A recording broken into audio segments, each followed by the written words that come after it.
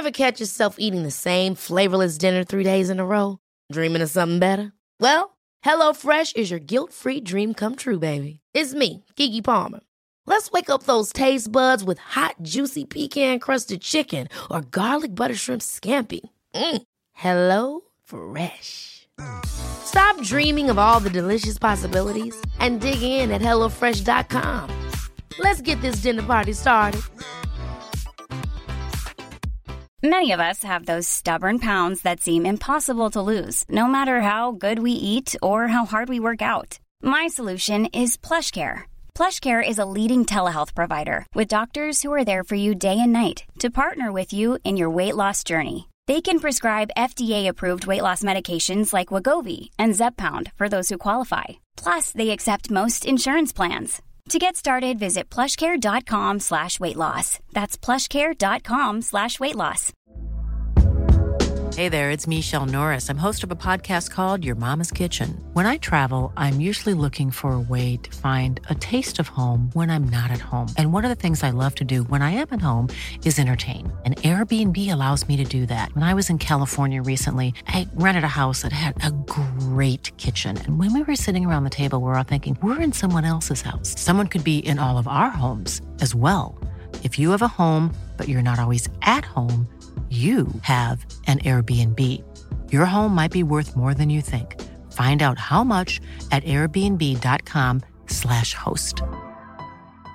Quality sleep is essential. That's why the Sleep Number Smart Bed is designed for your ever-evolving sleep needs. Need a bed that's firmer or softer on either side? Helps you sleep at a comfortable temperature? Sleep Number Smart Beds let you individualize your comfort, so you sleep better together. J.D. Power ranks Sleep Number number 1 in customer satisfaction with mattresses purchased in-store. And now, save 50% on the Sleep Number Limited Edition Smart Bed for a limited time. For J.D. Power 2023 award information, visit jdpower.com/awards. Only at a Sleep Number store or sleepnumber.com. Welcome to On the Continent, your definitive guide to the week in European football. I'm Dotun Adebayo. I'm Andy Brassel. And I'm Miguel Delaney. On this edition, we're off to see the Wizard, the wonderful Wizard of Oz, who's gone to Stamford Bridge because of the wonderful things he does. Will Joao Felix work his magic at Chelsea? Also, Mbappe and the big diss of a French legend. And talking of Stamford Bridge, the great Italian send-off for a legend of several Serie A clubs. Gentlemen, before we get into the meat of the conversation today, Gareth Bale has retired just a couple of days ago after an illustrious career.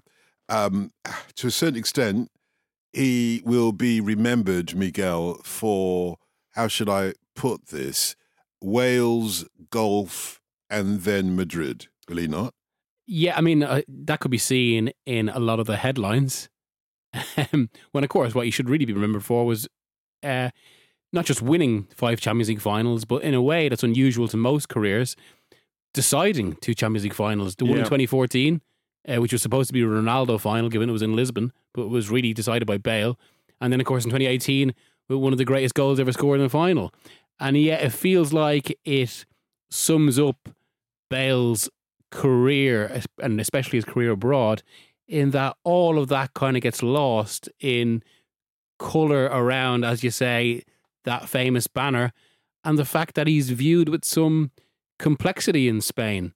Certainly, obviously, his retirement made news, but it didn't quite get the kind of wider discussion that we saw in England and Wales. Now, you might say that's natural because he's obviously a Welsh hero, but then given what we're talking about, given that the only player in European history who's won more Champions Leagues is Francisco Gento, in other cases, Madrid would be talking about Bale as if he's one of their great heroes, but that didn't really happen because of this complicated legacy about how committed he was. And I suppose, to be fair, even though he's got those 5 Champions League finals, those 5 Champions League medals, they weren't all as, I suppose, his contribution wasn't always as complete as it was in 2014 or 2018. And certainly, I suppose there's questions over whether he really deserved the last one. I mean, that is true. Yeah. On the other hand, and we've got a question here from SC Dury on Instagram saying, is Bale the greatest British export ever?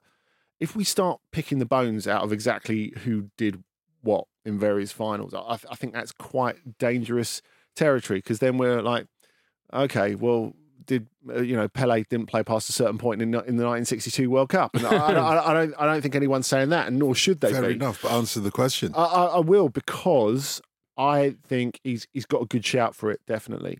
I think a lot of the complicated legacy that Miguel was talking about with Real Madrid is actually down to one of the most admirable things about Bale, the fact that he never dialed it in for Wales. If you look at the start of where there started to be this animosity, certainly between Madrid media and Bale, it was that he went off to play what they considered a nothing game for Wales against Andorra, and he came back with a calf injury, which led to a series of calf injuries, and that led to some people in Madrid doubting his commitment to Madrid.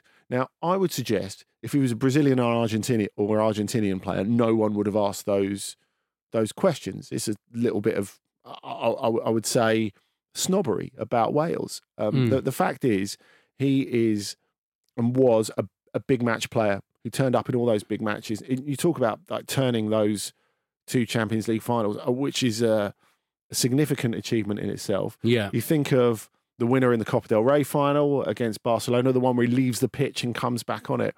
That is what the best players are meant to do. And funnily enough, it's a criticism that's been made of Messi and Ronaldo at various points. How much have they influenced the very biggest matches? Yeah. No one can ask that about Bale, really, can they? Yeah. Just actually, you mentioned that run against Barcelona. It's probably arguably his most famous moment after the bicycle kick. But I was talking to a Spanish colleague about, just in preparation for today, just about how he was seeing that. And they pointed out and how the most common word used about Bale, certainly in his early days, and even now from those who'd be more sympathetic, because he has become a kind of a polemical figure, not just because of himself, more by almost among Madrid supporters and how they see the kind of current hierarchy. Although given all the recent Champions Leagues, that debate has maybe shifted. But the word that was used about him is extraterrestrial, and because he had this power level that was supposed to be comparable to Ronaldo. Well, he says he's achieved his dreams. Let's talk about another player, fascinating player. It's great comparing these great players, particularly in their younger days as they're coming up. And Joao Felix, we've heard a lot about him and we've managed to see him at his best, and he struggled with injuries, etc. But now he's been transferred to Chelsea. But Miguel, Chelsea, Man United and Arsenal were after his signature. And it wasn't even his signature because he's only there on loan, isn't he? How did Chelsea manage to usurp Man U and Arsenal, the league leaders, in getting Joao Felix? Well, the answer almost comes in the question, in the sense that I'm not sure how much anything were after him. A little bit like Alvaro Morata. Joao Felix was offered to all of these major clubs. It had been anticipated that Arsenal might have a look, given that they are looking for forwards. From what I've been told, they were never that interested. And it just made more sense for Chelsea, given a greater need. And I suppose their willingness to spend right now under the new hierarchy. So I don't necessarily think it was actually that Chelsea were pursuing Joao Felix in this case. I think it was an opportunity presented to them that suited all parties much more than any other club. It's interesting that United were never really going to, I think, go there. And they've been looking for kind of more cut price option, as we can see in Weghorst. And this is the other side of the deal, of course, that you're not signing Joao Felix, but it's a pretty expensive deal. So it's about £9 million in terms of a transfer. Well, there are differing reports because it's like 11 million euros. There are varying reports about what that 11 million euros actually accounts for. is that all fee plus all of his wages, or is that the whole package including their contribution to his wages? And I think the devil is in the detail, because that makes an absolutely massive difference. What happens after this loan deal is over? Yes, I think we'll come to that and the Atletico bit in a minute. I think the question for me is how he really fits at Chelsea, because as Miguel was saying, if United and Arsenal had have been willing to push it all the way, I think he's a better fit for either of those, because United, as we said last week, I think need a centre forward. I said I thought United should go all the way for him, and I think he can be a very good centre forward. Is he a centre forward? I think he is, because he does that stuff like wins headers in the places you want him to. He's a scorer of headed goals. He's a finisher. The fact that he can drop and make the pass, I think, there are a lot of midfielders and wide forwards at United who could benefit from that as well. I think you look at however long Gabriel Jesus is going to be out for, is going to be incredibly influential for Arsenal, because I know Eddie Nketiah is scoring the goals, but he can't do the other, which is great, but he can't do the other stuff that Gabriel Jesus does. Joao Felix could have picked up that slack, because he can fill so many different roles. As you were saying, he's like a number 9 and a number 10 at the same time. He can drop into channels. He can find the pass. Whereas with Chelsea, they're just not a good team at the moment, which is a huge issue, I think. If you're looking for a bit of stability and a bit of certainty, also, he tends to work better in a 4-4-2. They're not going to be playing a 4-4-2. Like, how many strikers have they actually got? They may be looking at the possibility of putting Aubameyang back at Barcelona to create the space for Joao Felix. It feels to me that he is a potential catch-all offensive solution that they are saying, okay, let's see what you can do. Maybe you can conjure something for us. And Chelsea have had too many players before, and actually Kai Havertz falls into that category. Players with enormous talent who they don't really have a plan for. And when we're talking about him dropping and finding the pass for the players who are going past it, what Chelsea players are going past him at the moment? They've got no pace in that midfield. They're wide players. You think you've got Reece James, who's not there at the moment, who would benefit from that. You've got Chilwell, who would maybe benefit from that, who's not there at the moment.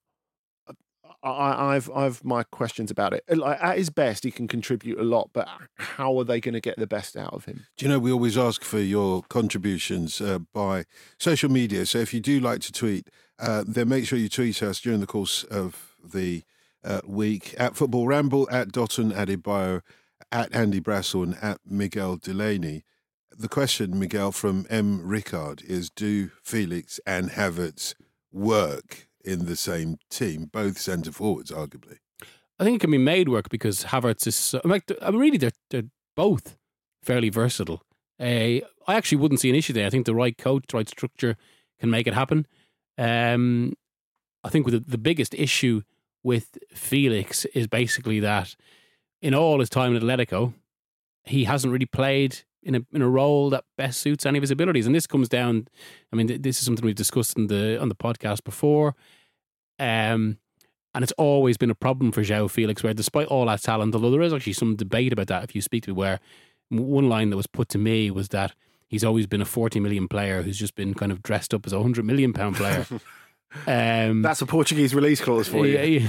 Yeah. But I suppose the major issue is that he's been playing. I mean, it's amazing to think of it now, but for a player, I mean, with the talent he had at that age, your choice at that point is probably pretty crucial, especially about the player you're going to be. And it's something that maybe we've seen, say, with Marcus Rashford, and that at a certain point in his career, he was playing under a series of managers who didn't really have a defined role for him. So it's meant that he was in a situation where he didn't know exactly what he's going to be, and he's finally coming out of that.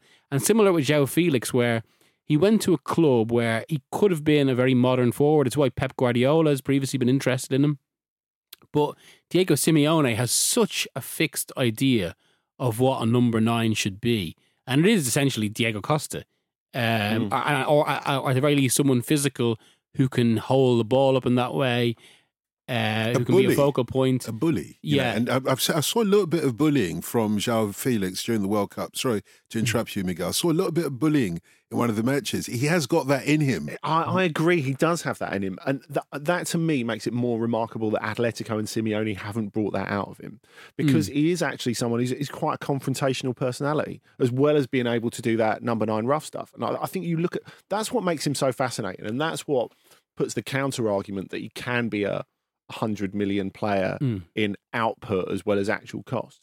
That he can combine those elements. I think it makes it really interesting. But Miguel's absolutely right about the fact that Atletico, I mean, it's something they've done with players time and time again. And at the back end of the Simeone period, particularly, the fact that they've brought in talent that could evolve their game. Yeah. And they haven't let that talent evolve the game. They've tried to make it fit the system.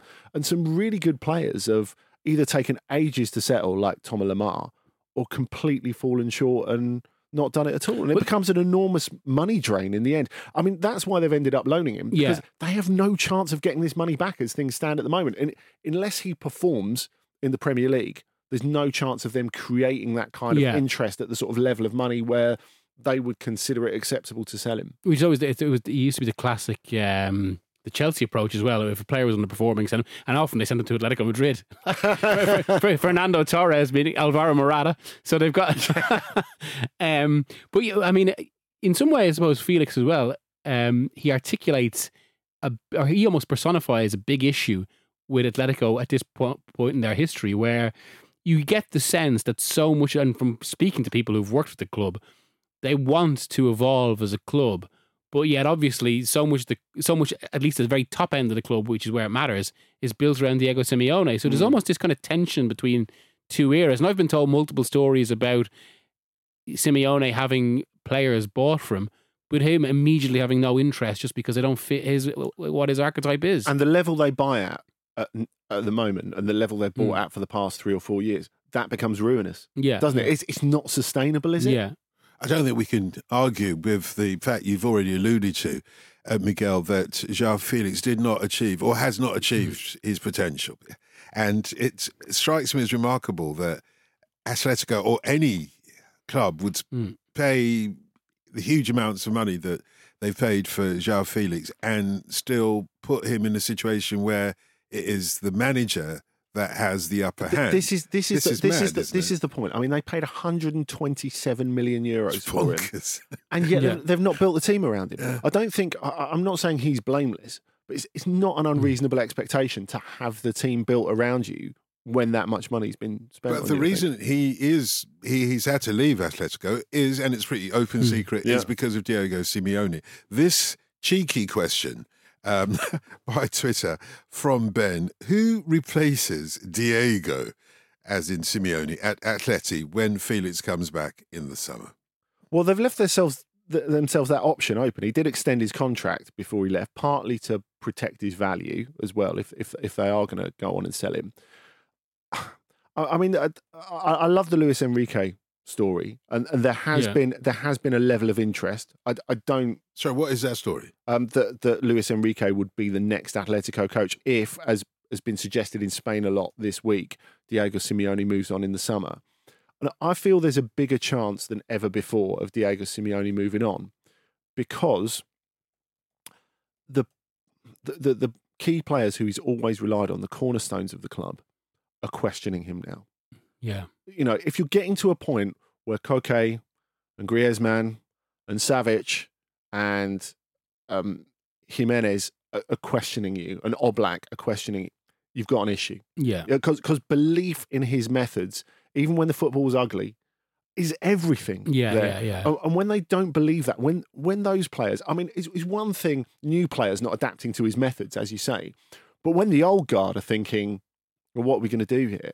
I mean, I think you look at the squad planning, it's quite haphazard. And it's funny, you were talking about the comparison with Chelsea, Miguel, at the moment.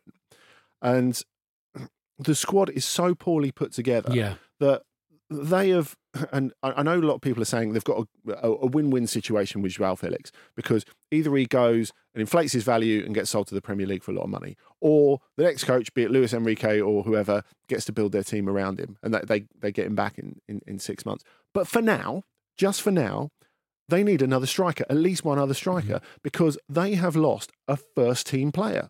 He has started all the league games so far. He scored in the first one against Elche, played against Barcelona in that game that they were quite unlucky to lose at the weekend. So the forwards, the strikers they've got at the moment, Morata, who's Morata, Griezmann and Correa. So immediately, not only do you need at least one other striker, Griezmann can't play in the position in which he was one of the best players in the World Cup because he needs to play as a forward. That's mad, isn't it? Because of the squad construction. And of course, they're looking at Memphis Depay, who has played no league games since September, a couple in the World Cup, and he's got to come in and make the physical effort that you have to make in a Simeone team. I mean, tell me I'm wrong for thinking that's not going to work? Yeah. I mean, it sums up, I suppose, with the Champions League situation, but also... That's it, both with Chelsea and Atletico. Yeah. You know, there are doubts, aren't there? Yeah. But I mean, Atletico, for the best part of the last decade, they were seen as someone, even if you didn't appreciate their football, even if you didn't kind of like in that sense, they were essentially a force to be respected. They were there. Yeah, exactly. You kind of guaranteed Champions League quarterfinalists almost, whereas that's sort of gone now, and it feels like it needs a change.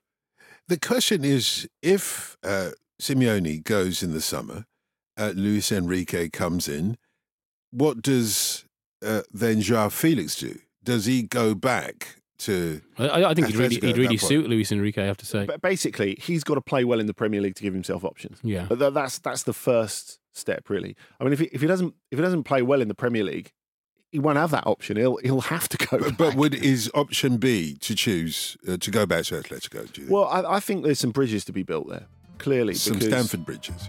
Yeah, at least.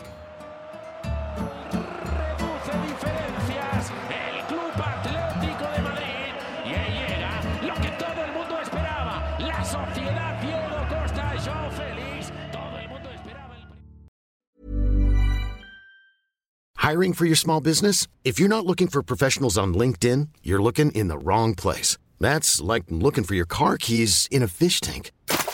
LinkedIn helps you hire professionals you can't find anywhere else, even those who aren't actively searching for a new job but might be open to the perfect role. In a given month, over 70% of LinkedIn users don't even visit other leading job sites. So start looking in the right place. With LinkedIn, you can hire professionals like a professional. Post your free job on linkedin.com/achieve today. Ever catch yourself eating the same flavorless dinner 3 days in a row? Dreaming of something better? Well, HelloFresh is your guilt-free dream come true, baby. It's me, Keke Palmer. Let's wake up those taste buds with hot, juicy pecan-crusted chicken or garlic butter shrimp scampi. Hello Fresh. Stop dreaming of all the delicious possibilities and dig in at HelloFresh.com. Let's get this dinner party started.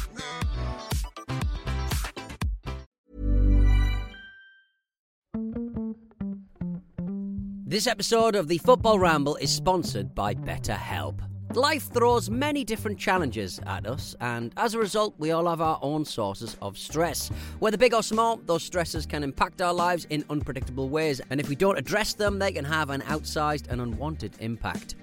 Therapy is a safe place in which we can address these issues, learn to understand them, and find ways to work through them.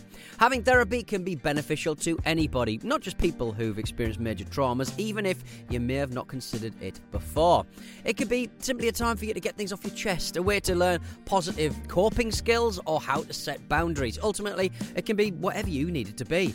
If you're thinking of starting therapy, give BetterHelp a try. It's designed to be convenient, flexible, and suited to your schedule. All you have to do is fill out a brief questionnaire, and BetterHelp will match you to a licensed therapist. You can even switch therapists at any time for no additional charge. Get it off your chest with BetterHelp. Visit betterhelp.com/ramble today to get 10% off your first month. That's BetterHelp, HELP.com/ramble.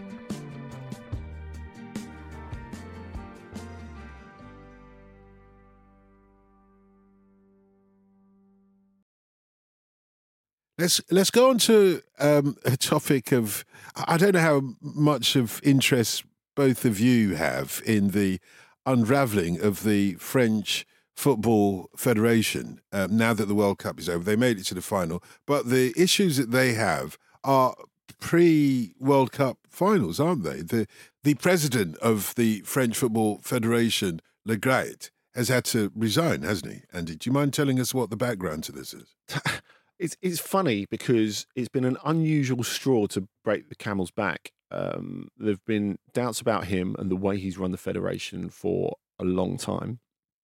And what's caused it all to blow up is the situation where he came out and was perceived to have criticised Zinedine Zidane. He gave an interview last Sunday to RMC in which he was asked about the possibility of Zidane becoming the coach of Brazil. Obviously not going to become the coach of France now because Didier Deschamps has just signed a contract extension to 2026. It was widely thought, as we've discussed on here, that he was hanging on to hopefully, from his perspective, take on the France job after Didier Deschamps finished after the World Cup. That didn't happen because France overperformed against the background of what there was, and Deschamps made the most of this to extend his contract.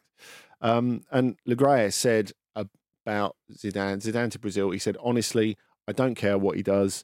And he said, I've not had him on the phone, and even if I had a phone call from him, I wouldn't have taken the call. That's one of my favourite. I wouldn't even pick up the phone to him. Yeah. And the weird thing is, you can kind of see what he's doing. He's really saying, Deschamps, my guy, I'm not entertaining discussions with everyone else around the job. But as with many other things that he's discussed, issues of great importance and small importance in recent years, his foot is never far from his mouth. And the fact that he had a go, or was perceived to be having a go, at a monument of French football, probably the most popular French player ever with the French public, that was the straw that broke the camel's back. Now, I think with... C'est le gros 10. Exactly. Thank you. Thank you, Del Boy.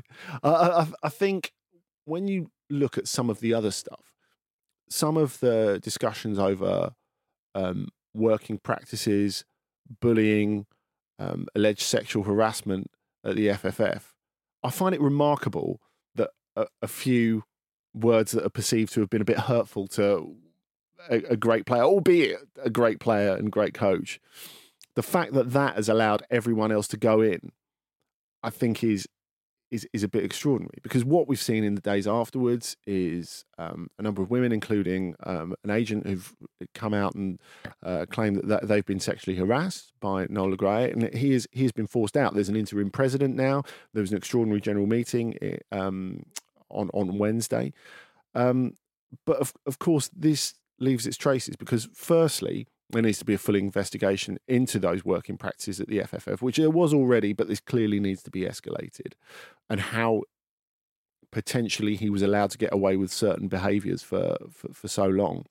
The other big question, it puts Didier Deschamps in a really difficult position, because he signed this new contract given to him by a now discredited president. Now, if Didier Deschamps was just allowed to go on to his contract as was before, to the end of 2024, I don't think there'd be any issue. But the sense that this has been pushed through by a president that has been clear that, has very little respect in the French game, clearly that's something that has to be looked at as well. Do you think, Miguel, that will affect things on the pitch? Because we've already had a comeback on this from the current French, great player, Kylian Mbappe, who said, look, that's bang out of order. And in my view, when I hear that, I could sort of see him maturing as a player almost, to taking the lead, not just for PSG, but for the French national team, and perhaps echoing what all the other players feel. How will that affect the French national team going forwards to the Euros? They are still the number one European football team. Well, it kind of does show you, Mbappe pretty much is French football at the moment, isn't he? Everything's going to follow with him right now. It displays his influence. And also the fact that he is as comfortable as he feels immediately taking that stance on someone who was, I suppose, in terms of kind of his position, the most powerful person in French football. But of course, the real most powerful person in French football is Kylian Mbappe. Now it's interesting, given that so much of this comes from the manager, because I think if it was a lot of other coaches, it could spill out into one of those typical or characteristic French crises that have kind of punctuated the last 30 years. But of course, one of the great abilities of Deschamps has been completely shielding the squad from this sort of thing. In fact, I think his greatest ability is, I mean, if you go into this World Cup, actually, that World Cup, I remember thinking it around, I think we were discussing it, Andy, around the summer, even in the last few months, that there was at the very least potential for France to have a 2010 campaign. So many injuries, so many potential tensions, given the story with, about Pogba and Kylian Mbappe. So much of this going on. The way the Benzema withdrawal was handled. Yeah, exactly. Yeah. But Deschamps' great strength is, and everyone will say this, is that he's no matter what's going on, he can rally the squad towards a focal point, which is success. So from that perspective, I don't think it'll be an issue at all. And under Deschamps, even though I would have criticisms of how he plays, or maybe his vision of football, all of that, but under Deschamps, and with him overseeing a French football structure that is probably the most fertile in the world right now in terms of the amount of players it produces, it does feel like France have become a little bit like, say, what Germany were in the 80s and 90s, and that they mightn't win every tournament, but they're always going to go late. They're almost kind of like your default finalist right now. Feels as well. This is a tweet from John, and he has reminding us about one of the central figures in this conversation, Zinedine Zidane. Feels like the focus will then shift to him, because John's question is, surely Zidane can't stay out of management till 2026 to wait for the France job. And the prospect of him getting that France job hasn't gone away, has it, Andy? No, not totally. And I think his supporters will definitely point out the manner in which Deschamps was given this contract extension. As I said, I think I tend to think contracts for international coaches are kind of notional. If something goes wrong at a major tournament, you will go anyway. It doesn't really matter if you've got 2 or 3 years and if it goes left. well, it'll be extended. Exactly. So I don't think we can really look beyond Euro 2024 for Didier Deschamps.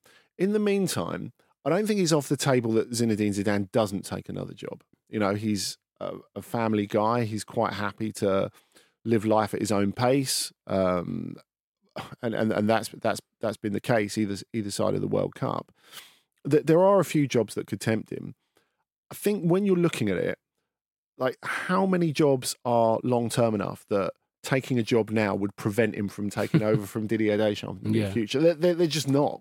I mean, I think you have to look at PSG again, because Christophe Galtier, like any PSG coach, has stuff to prove as he goes along. I think the Juventus job is one to watch, even though Max Allegri is doing a brilliant job there at the moment. Who knows what will be the fallout of the financial allegations and they're going under at the moment, and the investigations that they're going under at the moment, as Nicky detailed last week. So the thing is with Zidane, I don't think he needs to coach. He would like to coach at the right job, but that's why there's this sense of him waiting for France, because he's always waiting for the right job. The amount of jobs he gets offered and the ones that he would actually consider doing, there's a huge lag between that. Yeah, you do wonder why he's unemployed for any period. Because he wants to be. He can be. What a way to be able to live your life, isn't it? a legend who everything whatever the questions about him as a coach and how responsible he was for those Champions Leagues, he still won them. A legend, everything he touches turns. They can take jobs. But it's amazing. Yeah. On the other hand, what you were saying, Dotton, before about Mbappe being the first to come out, and what you were saying, Miguel, about him leading from the front, I think the timing is really everything, and especially in this week when PSG played in the Coupe de France last weekend, as all of France did. One at Châteauroux, their former nursery club, and it's funny, without Messi at that point, without Neymar, and without him, because he was on holiday, him and Achraf Hakimi, obviously, as we discussed. The team that they played at Châteauroux it was almost as if Mbappe had picked it. You know, you look at the teenagers who played, led by Warren Zaire-Emery, 16 years old, who was fantastic in midfield. And Galtier said this week, he said, I would pick him to start in a Champions League game. And that is all about pleasing Mbappe. It's all about playing into his vision. Now, this is particularly interesting, of course, because who's come back and played in the game against Angers in the league in the week? Leo Messi. World Cup winner. So it comes back. And actually, I mean, admittedly, Angers are terrible and bottom and going down without a doubt. But he scores in his first game back. He looks enthusiastic. Played really well. Of course he should be. He just won a World Cup. Well, I don't know, because other players would have come back from a World Cup partied out, I think is fair to say. But, you know, people have always asked, and in fact, Tim Vickery, our friend Tim Vickery was asking, you know, what sort of second half of the season will we get out of Messi now he's achieved everything he wants to do? Clearly, some of that appetite is still there. Whether it extends into next season, into staying at PSG, because there's like a broad agreement on a contract, but nothing's been signed yet. It's a really interesting question, isn't it? And Neymar is third fiddle all over again. Yeah. And almost a different, I mean, when you compare the three of them, it's almost articulated by their World Cup, isn't it? Messi obviously has one of the great World Cups and this kind of moment of career completion. Mbappe, I mean, he was essentially, if Messi was kind of the senior figure of the World Cup, Mbappe was this electricity running through it. He's become like Ronaldo. I mean, when I went to those French games, you're almost waiting for the moment where Mbappe gets the ball in 10 meters of space and just runs, because I think it's the most electrifying sight in football at the moment. And if you look at the numbers in terms of the actual running that he does, he's actually lying in wait, isn't he? Yeah. He's just waiting for that moment. Yeah. And then you've got Neymar, who, I mean, from speaking to people who know a lot about the Brazil camp, apparently this debate erupted over whether he should have been taken off against Croatia, because I know he scored the goal, but that came at the cost of the team cohesion. The thing is, he's such a hard worker, and he's not really credited for that. But that World Cup was basically his last 4 years in microcosm. Yeah, his body can't do it. Yeah. Which is a real concern at 30. So when you say, like, how can this be his last World Cup at 30? I think that was his last World Cup. The only thing about that is Neymar is apparently personally obsessed with breaking America. So from that perspective, playing in the US in 2026 could be very important to him. Yeah. Messi, of course. We want to pay a tribute of some sort to Gianluca Vialli. Of course, many of the tributes over this side of the water have been about him playing for Chelsea. I wonder what the perspective is in Italy, where arguably he's an even bigger footballing star. Yeah, huge, and associated with a particular time in Italian football as well. Of course, he's contributed recently as part of the staff of Italy's Euro 2020 winners. But we saw the tributes all over, but particularly the very emotional tributes at Sampdoria as they played Napoli on Sunday, and Juventus when they played Udinese earlier in the weekend. And I mean, thinking of how Vialli links various strands of Italian football, seeing those tributes at Sampdoria, because we associate him with that great Samp team that won Serie A in 91, that got to the European Cup final at Wembley in 92, where they lost to Barcelona in extra time.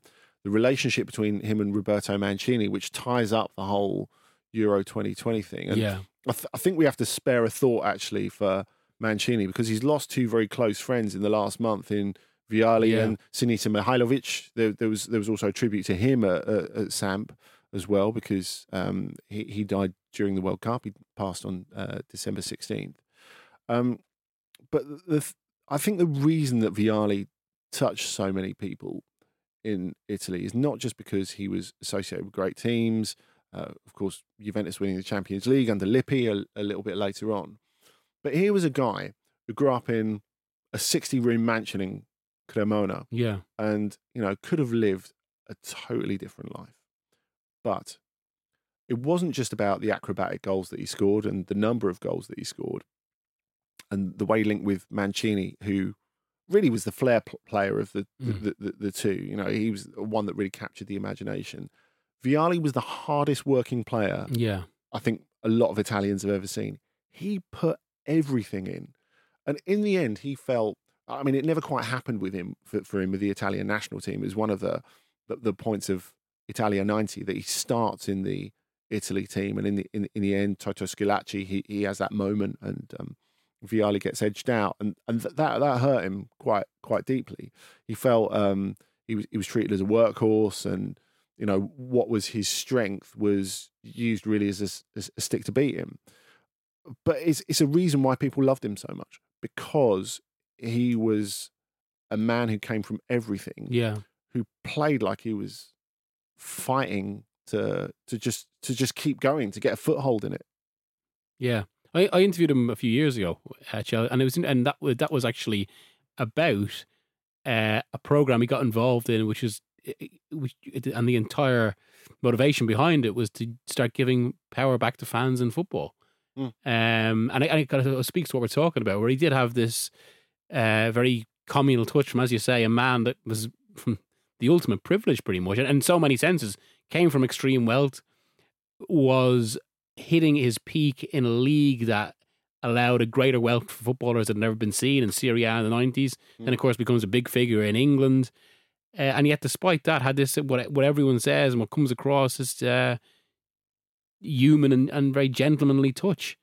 And then, of course, that's, I mean, even though, yeah, he was a workhorse as a forward, it was that workhorse translated into, as you put it, so many acrobatic goals and also so many spectacular goals. And the one that it's been shown a fair bit over the last few days, but the ones I always, I mean, Nicky, this is probably much more true for Nicky, but I was, of course, very much a child of Gazzetta and Football Italia in the 90s and all that. But the one I always remember more than any other is that volley against Parma in the UEFA Cup. That was vintage Vialli for me.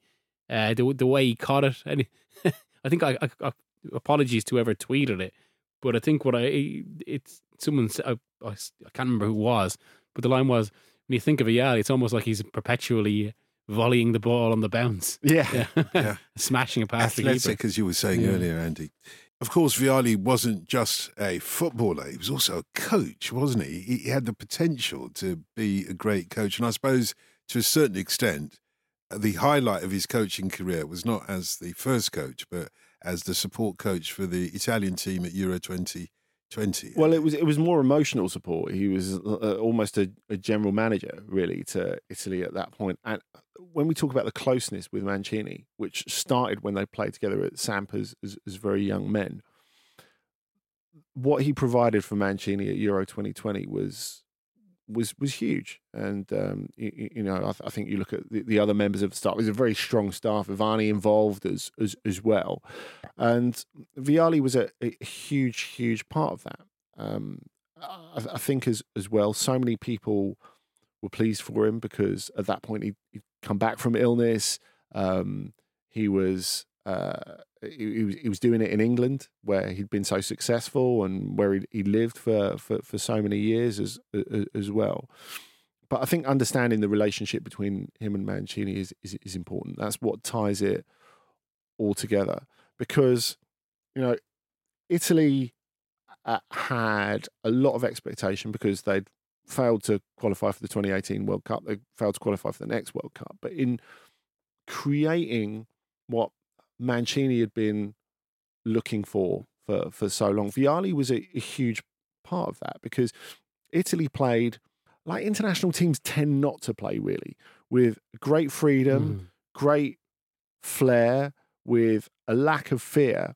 They almost played like, I suppose you could say it's reflective of modern Serie A and the fact that that's played with a great freedom nowadays. But it felt almost like halcyon era Serie A, the way they played in Euro 2020. And I think it was such a positive thing for football, actually, the way that Italy won Euro 2020. Obviously, there'll be a lot of England fans listening who don't agree with that. But I think the fact that they didn't bore their way to a title, like so many other teams have, and we know who they are, Portugal, Greece, France, etc., they did it by playing without fear, by playing with bravery, which of course was a huge part of Vialli's character as well as Mancini's. Yeah, Gianluca Vialli, who was a gentleman off the pitch, I think it's fair to say, as well. In 1996, Vialli and Juventus lift the European Cup.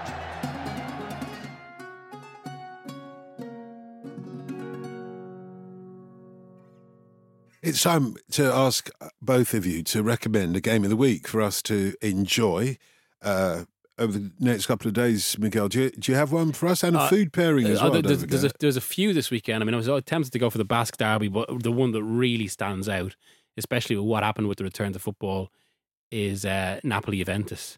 It just has to be. I mean, and it's even as Andy just mentioned there a few moments ago, Juventus' return to football, almost this real resilience about the team under Allegri. They will love nothing better than potentially destabilising this whole Napoli run after that defeat to Inter. It's certainly a huge question of Napoli to bounce back. Because I suppose the big question with Napoli throughout this whole season is what because it did feel like they were playing on a wave. So what happens when the wave breaks? How you recover it? And this often happens with teams in this situation.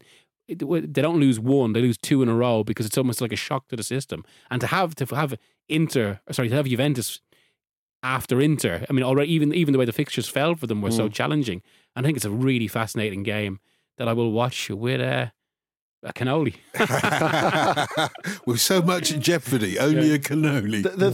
The thing is, Friday night Napoli-Juventus, especially Sampaoli or Diego Maradona, always reminds me of, if we go back like 5 years maybe, long-term OTC listeners might remember that that they had Napoli-Juventus arranged for a Friday night. This was when Sarri was still coach of Napoli. It was a huge game, and it was when the first series of Gomorra, the Italian or the Neapolitan crime drama, was out. Very popular, ran for 5 series, and a lot of Napoli ultras really chimed with that.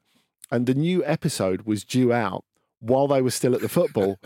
So basically they all protested, and for that 1 week only, Gomorra was put back to start, I think it was 11:30 that night, which I thought was fantastic. No such clash this time, but it is all still available on your on-demand services. And what about your game of the week? I'm going to go for the Lisbon Derby, 6 p.m. on Sunday night, well, Sunday evening. Benfica versus Sporting. Good week for Benfica. They've not been exactly fluent since they've come back from the World Cup, and they've had to deal with the whole Enzo Fernandez situation, taking us back to where we started with Chelsea. It now looks less likely that Enzo will go this month, although I don't think he's completely dead, not for 1 minute. But he came back, played Varzim in the Taça de Portugal, the Portuguese Cup in the week, scored, looked happy, tapped the badge when he scored as well.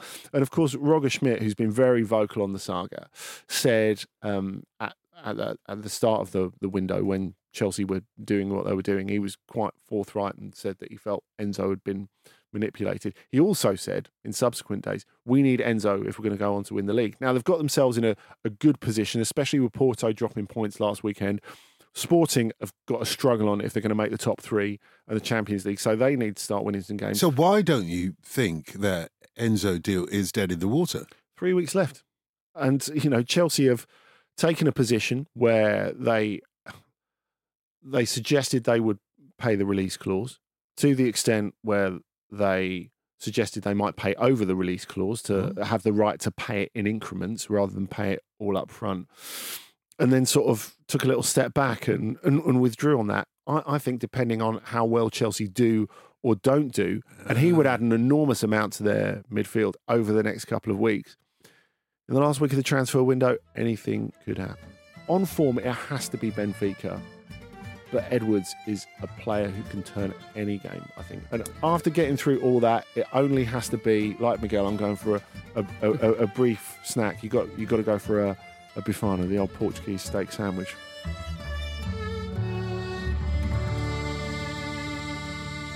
The Football Ramble is a Stack production and part of the Acast Creator Network.